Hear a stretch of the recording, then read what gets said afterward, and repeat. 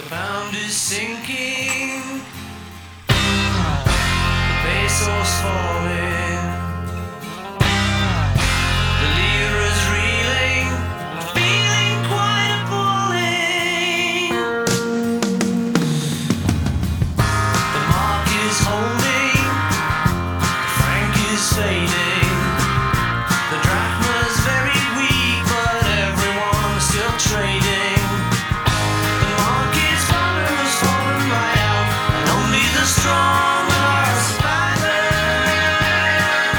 Good morning and welcome to episode 912 of Effectively Wild, the daily podcast from Baseball Prospectus, presented by the Play Index at baseballreference.com and our Patreon supporters. I am Ben Lindbergh of 538, joined by Sam Miller of Baseball Prospectus. Hello. Hey. What do you think the Mets should do with Noah Syndergaard, if anything? I don't want to be too fatalistic about his season, but yeah. It just is so scary. If I were a Mets fan, I would almost have gone from looking forward to each Syndergaard start to dreading each Syndergaard start. I think at the beginning of the season, I was on MLB Network and we were talking about how great Syndergaard was, and I said something about how he is great, but it feels like watching Icarus just as the wax in his wings starts to get softer, and then he gets himself to an MRI machine early in the year because he felt something. And sure, it was purely precautionary and it didn't detect anything. And he came back and he's been fine. And then yesterday he got pulled from a start early because he was feeling something again. And Mets say it's nothing, no structural damage, just elbow discomfort, taking anti-inflammatories, and he's going to make his next start. That's what qualifies as good news, I guess. But What qualifies as bad news is that it was the Mets saying it. Yeah, right. So the Mets do not have a track record of, I don't know, either being accurate or being honest about injuries in their initial announcements. So the fact that they say there's no structural damage really can't reassure you very much, because you could go back and look at stories about, say, Zach Wheeler last spring and see exactly the same thing. Sandy Alderson saying, oh, we don't think it's serious. And then he has Tommy John surgery. And that was after he pitched through injury the previous season and then had a couple MRIs come back clean, even though there was an issue there. And you could go back and look at Matt Harvey quotes. And, he was experiencing discomfort for a while before he actually had the tear detected. So a clean MRI doesn't necessarily mean that there's no damage there. I was asking Jeff Passan about this earlier because he just wrote the book about elbow injuries, and I asked him whether the explanation that he has no structural damage actually passes the sniff test, and Jeff said, is the likelier culprit something underlying? Sure, but the idea of standalone injuries flaring up occasionally is well within the realm of possibility. I'm guessing there is damage in Syndergaard's elbow because there is damage in everyone's elbow and because he throws 100. But if you're simply asking whether there's a scenario in which someone gets MRI'd, a procedure done almost precautionarily these days, or removed from a game multiple times without there being an acute issue, yes, unlikely, but yes. And he pointed out as a comp Yordano Ventura, who has, had elbow issues but hasn't had the big elbow issue. Not that that's especially encouraging, given how Ventura's career is We can do an episode on what the Royals should be doing about Yordano Ventura.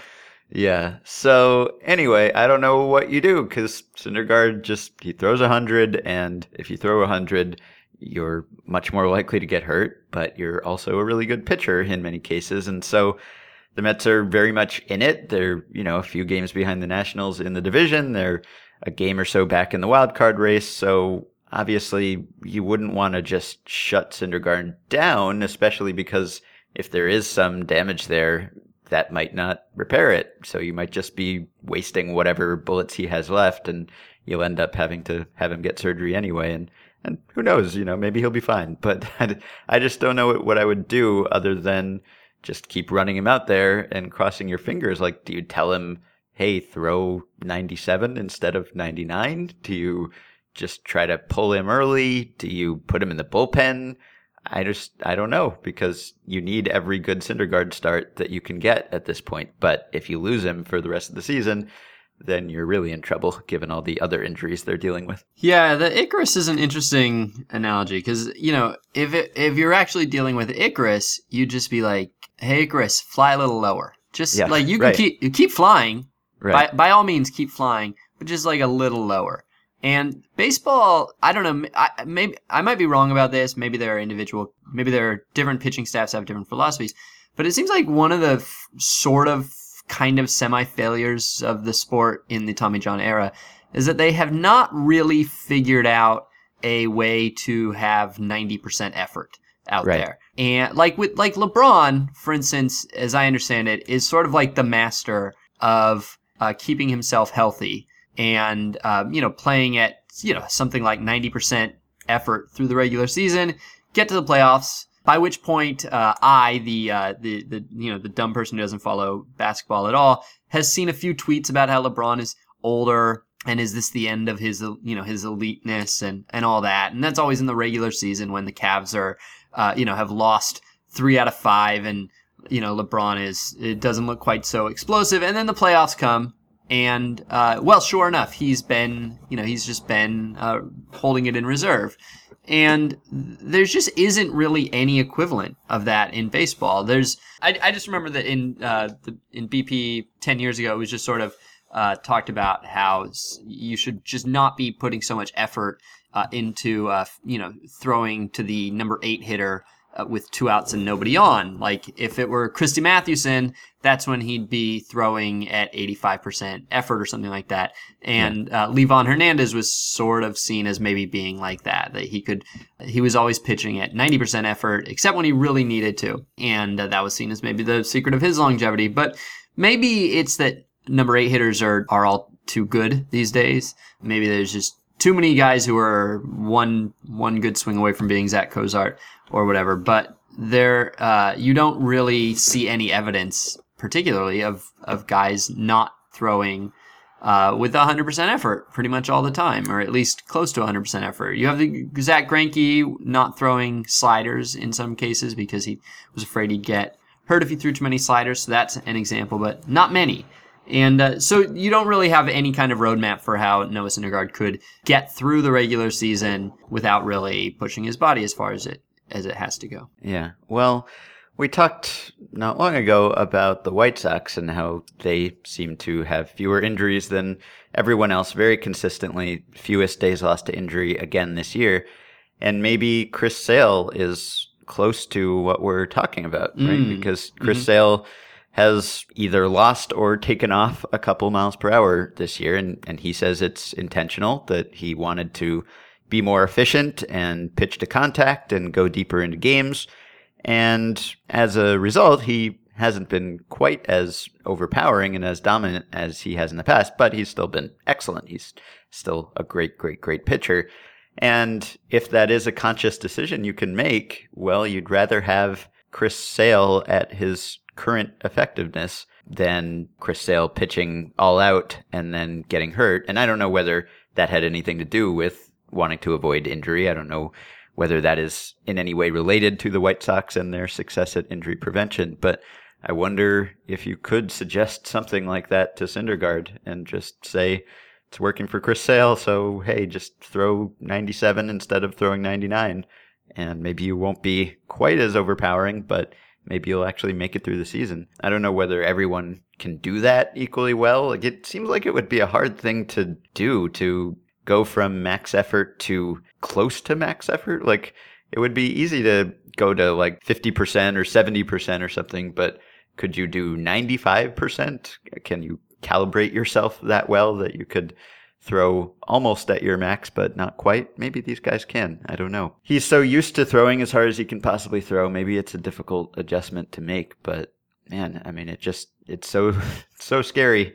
Just seems like every pitch could be the one. I wonder whether it's worth looking into the Chris Sale option. Yeah, and as you noted, the Mets are in a position where they can't particularly afford to have Noah Syndergaard 10% worse than he is. They're in a close race that might come down to, it might come down to the 5% extra effort on that one pitch, and that might also be the thing that causes his elbow to snap. But the reason that I think I would lean to do nothing and just hope if it breaks, it doesn't splatter all over you, is that there's also no real way of keeping him healthy. Like if you say you decided that you were gonna, I don't know, move him to the bullpen for the next 2 months until you felt like he was stronger. No reason to think that's gonna keep him healthier. You know, then if you moved him to a 6-day, if you fewer pitches, so maybe but less wear and tear, but with less recovery time in between. Relievers get Tommy John just as much as starters do.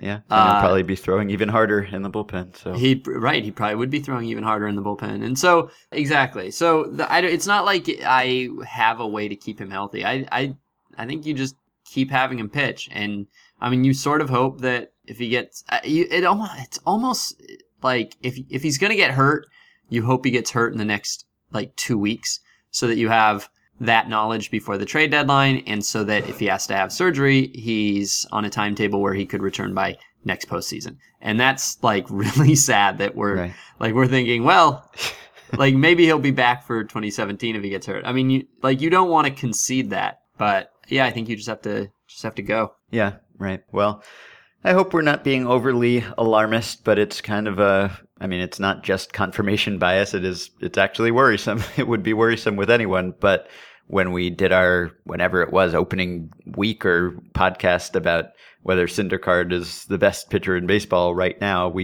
I think you asked me whether I'd want him for one start or something. And I said, right now or later in the season, because I just don't know whether you can trust that a guy who throws that hard will actually be there then. And that was before there was any actual reason to worry. So it's scary. Hope for the best. All right.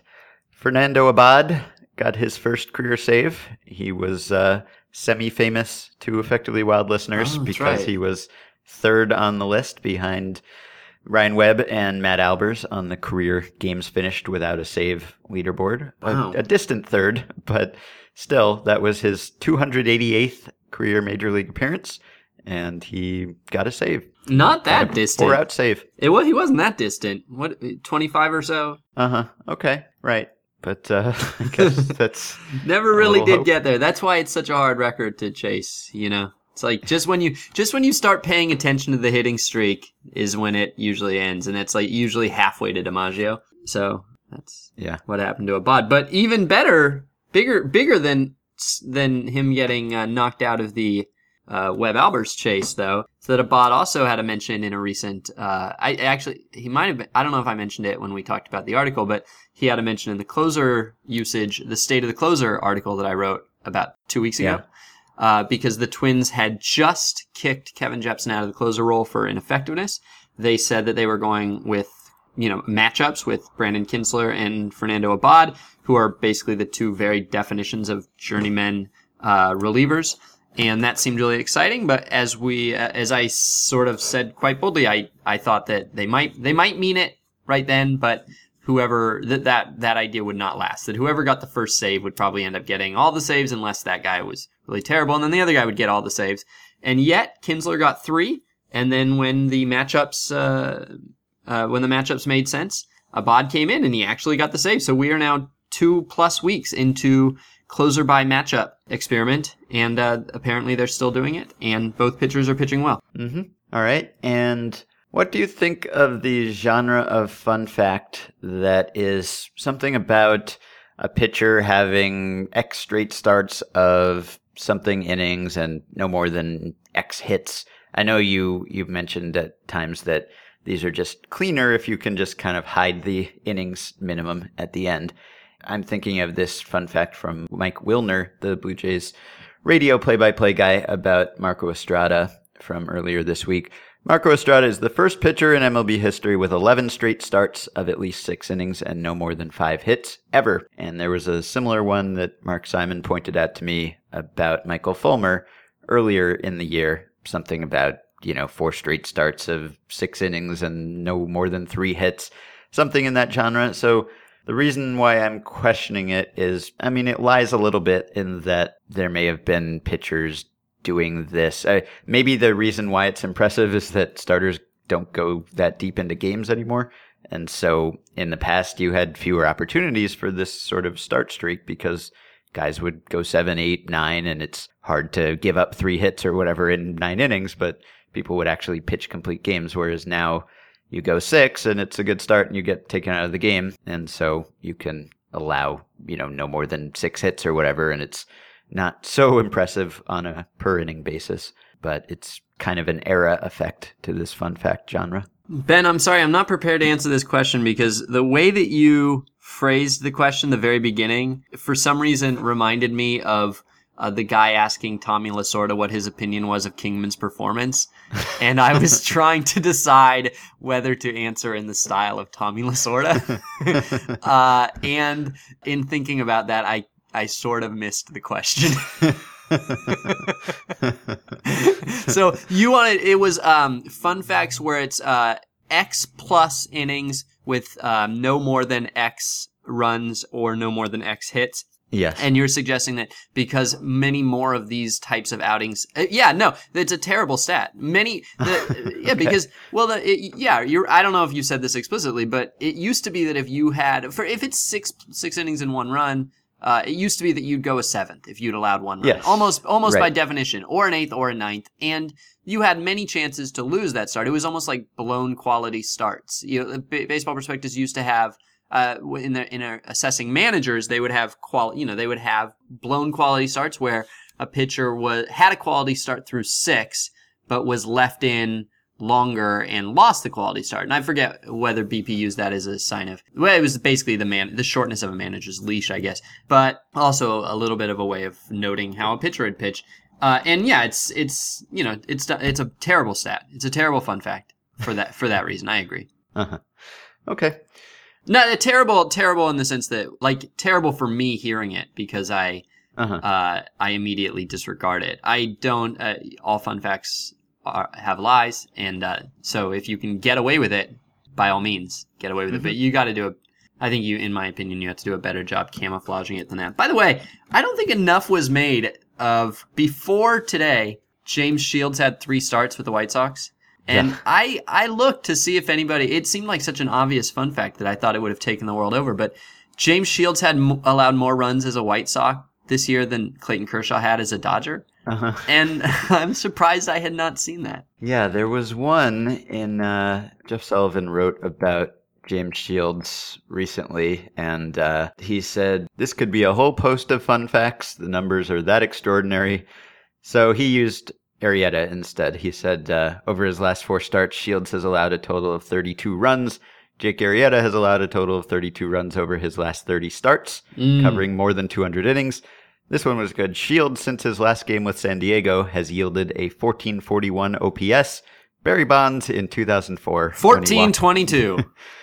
1421. No. It's 1421. It's 1421, but if you actually add the OBP and the slugging together, then it's 1422. But because of rounding, it's 1421. Okay.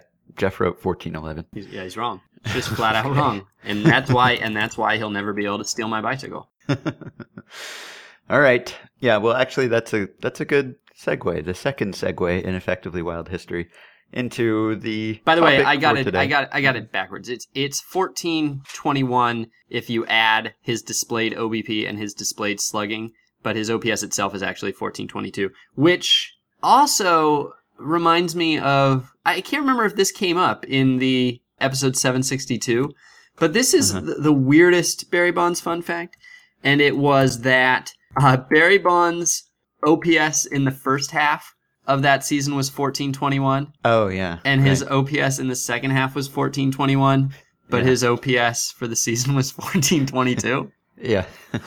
It's already a great fun fact. The idea that you would have a 1421 OPS in both halves, like, that's a heck of a, anyway, consistency. Go ahead. Yeah. All right, so the segue is that the White Sox actually, since we started talking just now, have lost another game started by James Shields. This was actually by far Shields' best start for them. He went 5 and he only gave up 3 runs, which is miles better than any start he's had in a while, although he walked 4 and struck out 3. So they just lost to the Red Sox on a walk-off in the 10th. And this is kind of the week when trade rumors have really picked up and started swirling. We're still a ways away from the August 1st deadline, of course, but we've seen some trades happen early in July in recent years. I mean, the White Sox made their James Shields trade already, which it turns out was the new white flag trade of 2016, was trading for James Shields. So there are 3 teams, I think, that are kind of in this range where no one's sure whether they will buy or sell. And there have been many, many rumors swirling around those teams in the last few days.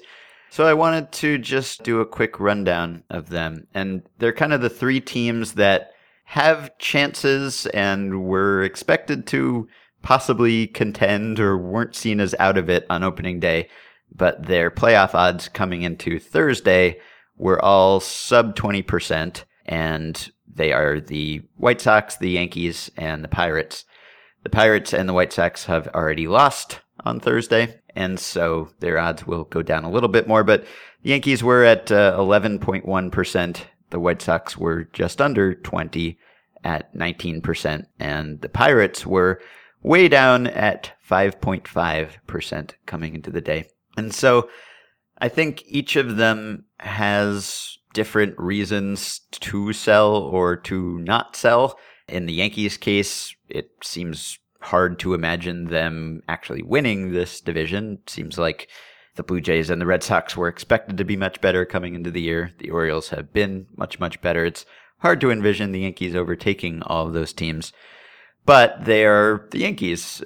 Historically, they haven't been sellers, and no one expects the Yankees to sell. And maybe there's some fallout with the fan base if they sell. Although people said that about the Yankees not signing any free agents, and we just had an offseason where the Yankees didn't sign any free agents, so you can set some precedents. And in the White Sox's case, they have a much easier division in front of them. The Indians have been good lately, and people expected the Indians to be good, but none of these teams seems like a true powerhouse ahead of them. So there's a bit of a wider field ahead of them. And then, lastly, the Pirates, of course, have been good for a while now, and everyone expected them to continue to be good. They are, 4 games under 500 now? They're not going to catch the Cubs, and it's going to be tough for them to catch up to the bunch of teams that are ahead of them or around them in the wild card. But they are, young and talented, and they aren't in the same spot on the win curve or the competitive cycle that the Yankees are. So people have been talking a lot about trading Andrew McCutchen. Joe Sheehan did a newsletter earlier this week about why trading McCutchen would make sense. And enough people have been writing about this and talking about this that Neil Huntington was moved to make a comment about it and say that there's no way it's going to happen.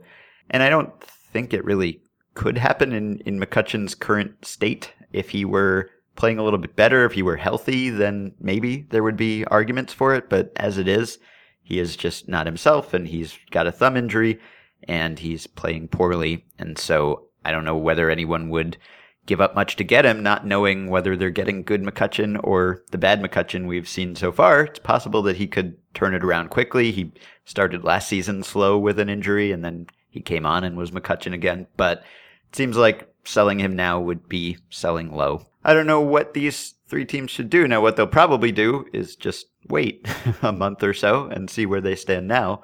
And that's a viable option. By then, they might have won a bunch. They might have lost a bunch. Other teams might have made big moves in the standings. And so the course could be clearer. But if you decide to sell, then obviously there's a benefit to being the first mover there and getting your guys on the market early when there's more time left in the season and there's more value for them. So all of the trade candidates on these teams, and the Yankees have a bunch. The Pirates would have some. The White Sox would have some. There would be attractive players if they do decide that it's not going to happen this year. But I wonder whether it is too soon to make that determination or whether it will ever be appropriate to make that determination. Do you have any thoughts about any of those teams? I think that you undersell the White Sox and the Yankees' playoff positions. Okay. They're really close to the wild card. I mean, they're 3.5 back of the second wild card, and it's not that hard to play really well for 90 games or 85 games. Worse teams have had better second halves than it would take to get both of those teams to the playoffs. And so I'm not saying necessarily that they're in a great position. As you noted, their playoff odds are 1-5, and that is, well, for the even worse than 1-5. And that those are just making the playoffs. Those aren't even adjusted for the kind of lesser reward of making the wild card.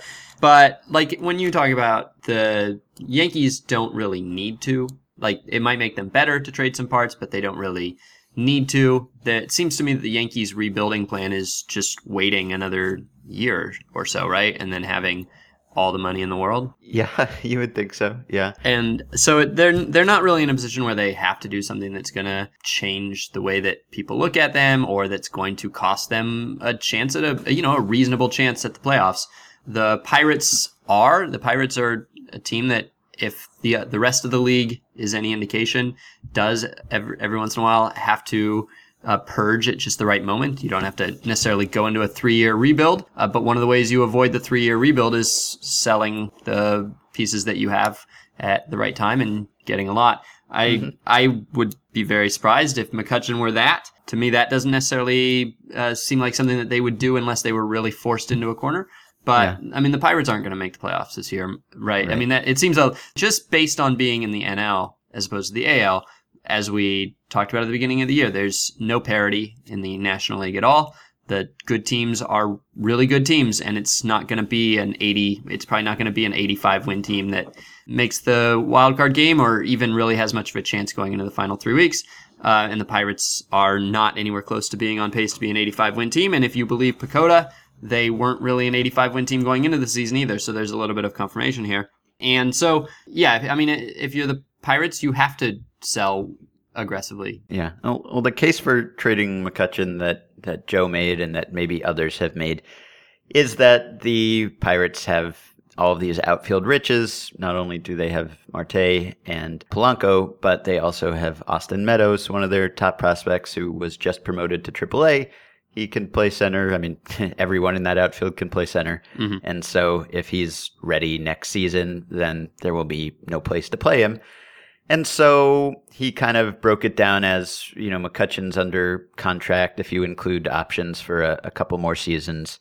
And if he's healthy, then he'll still be a good value in those seasons. But Joe kind of made the case that having a spot for Meadows, or, being able to actually play Meadows instead of trading him or something, having that spot for Meadows and the money that McCutchen's going to make and what McCutchen would bring back now would be better for the Pirates over that period than actually just keeping McCutchen, which kind of makes sense. I mean, it makes sense in a sort of dispassionate way. Yeah. Other than the fact that he is an immensely popular player and, face of the franchise, which always makes it much harder to make a move like that. But again, I just think the fact that he is hurt now makes it really pretty impossible to trade him for what he's worth. Yeah. Unless he has a hot streak over the next month and everyone is convinced he's healthy. I just don't think there's any way you would want to trade him now. So there are other guys that you could move on that roster. There are, rumors about teams being interested in Francisco Liriano, and I don't know who else is movable on this roster. Jaso and Melanson, right? Ray Searage, you could trade Ray Searage. I don't know. There's not a Ray Searage right now has the equivalent of a sore thumb, though. A broken thumb or whatever. You might need him to get back to it. Yeah. So there's bullpen arms and Jaso and Liriano, guys like that. Yeah. Nothing incredibly enticing, but the Yankees have a ton of enticing players to move, which is kind of surprising since they are a pretty bad team. Or, you look at the roster and it's pretty thin. But obviously, if they are willing to move Chapman, if they're willing to move Miller, if they are willing to move Beltran, then those guys would have value. You could even see someone like, as bad as Teixeira has been, I think he was one of the top guys when Rob Arthur wrote something for 538 recently about guys whose StatCast stats have been impressive despite their struggles, slash line wise. So, if you don't have a first baseman on your team, maybe you'd take a chance on Teixeira. Maybe you would want CC Sabathia, who has restored himself enough that maybe he has some kind of value, although I'm sure a lot of people would still be wary of him. So I think the White Sox and the Yankees are both 6 games back in the division, but that feels like a very long 6 games just because of the way that the White Sox season has gone, where they started out great in April and then 11-17 in May, 8-12 in June. You could probably go back to when their season opening hot streak ended and do a really dismal win-loss record since that moment, which, by the way, is probably good news for Hawk Harrelson haters, because I think when he entered this season, he said that if they had another bad year like last year, this would be his last season. And then they started off great, and it seemed like we'd get more Hawk, but maybe not. If things keep going the way that they're going, then maybe he will retire too. Hey, Ben, forget 2016 and tell me of those 3 teams, who's in the best position right now for 2017 and 2018? Pirates. Yeah. So sure. I agree. And so that's why I sort of think that McCutchen is it seems to me that he's just still an extremely valuable player at an extremely affordable price for the next 2 years as well. And if you're the Pirates and you're looking at how you're going to make yourself a contender next year, well, you're probably not going to get a superstar talent anywhere else between now and then. And so I would just consider him still really immensely valuable to where they are as a franchise. You're right, though, that, everything that Joe said is right. And of course, anytime a trade, everybody's a good trade candidate if the offer is right. So, But I kind of just don't see it happening. Everybody's right here. All the people involved are right. Yeah, well, I would think with the Yankees there would be a pretty big benefit because Chapman's a free agent. So between him and, this is Beltran's last year of his contract also. And so between those 2 guys on expiring deals, Sabatia's deal is almost done. I think he has a vesting option for 2017, but there is a $5 million buyout. So those guys are drawing to the end of their contract. They're not going to be big contributors to a next good Yankees team. So if you could move them, then that seems like a no-brainer, really, unless you think that they have a realistic shot of overtaking the teams ahead of them. I don't see it happening in the AL East, but the teams that are ahead of them in the wild card race, again, can you really envision the Yankees taking over and beating, whichever AL East team or teams doesn't win that division, and then Kansas City and Detroit and Houston is now back over 500 and sort of in it, and the Mariners are hanging around, and I just can't see this Yankees team overtaking really any of those teams, let alone all of them. So it's just hard to envision. So I would think that you could get a ton. For Miller and Chapman alone, those would be really enticing players to move. How much is Miller signed for 2 more years after this one, but at $9 million per, which does not sound like a lot at all for Andrew Miller. So you could get a bunch from those guys. So Ben, right now, Pagoda's playoff odds have the second wild card being won with 84 wins. And the Yankees are 1 game under 500. If you consider them a 500 true talent team, then it's not much of a stretch to see them playing, enough balls bounce their way. A guy gets hot, somebody on another team gets injured. It's not hard for a 500 team to go 50-40. It happens constantly. Yeah, sure. That's all. All right. Yeah, it's a tough call because you're the Yankees and you're supposed to win every year, and they've somehow managed to keep doing that, or at least they've managed not to be terrible, even though it seems like one of these years they're going to be terrible. Hasn't happened yet, but they probably have the most to gain. Would you say that that's the case?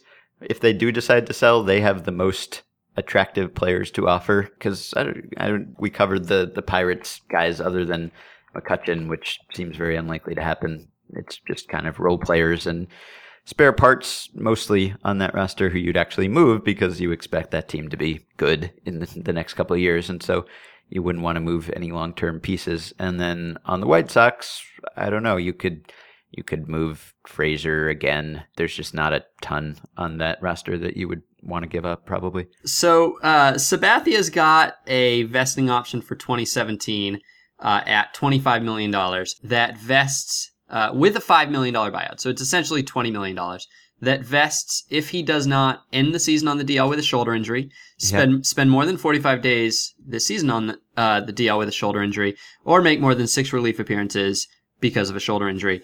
If you're CC Sabathia and you see the free agent market that is out there for starting pitchers this year, do you, and your team is not in the playoff hunt, let's say, do you fake a shoulder injury? That's a good question. Yeah. Well, no, because No? if you do, then you then you'll you don't be the get guy with a shoulder injury. You got to fake it now. You got to fake it now and do the 45 days, and then come back strong in September. Yeah, that might work. You can't You're end right, the season though. with a shoulder injury. Could you though? Do you think that? What do you think would be the blowback on him if he faked a shoulder injury and then when he's talking to Jeffrey Loria at the winter meetings, trying to convince him to sign him, and he goes, I made up the shoulder injury so I could sign with you, and you can, I promise. Everybody knows it. Like, would Loria rat him out? Would it get out? Would he be punished? Would the Yankees be sad? Yeah, right. That's the thing. I'm not sure anyone would lodge a complaint. Maybe they'd be happy he's gone, right? Yeah. So, yeah, he could probably get away with this. I like it. All right. Good plan. All right. Well, yeah, they really have a lot to, if they do dismantle. We didn't even mention Brett Gardner, who's another guy who's generated interest in the past. So, I don't know. Maybe the fact that they have so many appealing players means that they actually have a decent team and they shouldn't break it apart. But they really would make a killing if they decided to break up this roster. All right, so we will wait and see. They will wait and see. The picture will be much clearer when the actual deadline rolls around. But it felt like time for some premature trade talk. So that is it for today. You can support the podcast on Patreon by going to patreon.com/effectivelywild.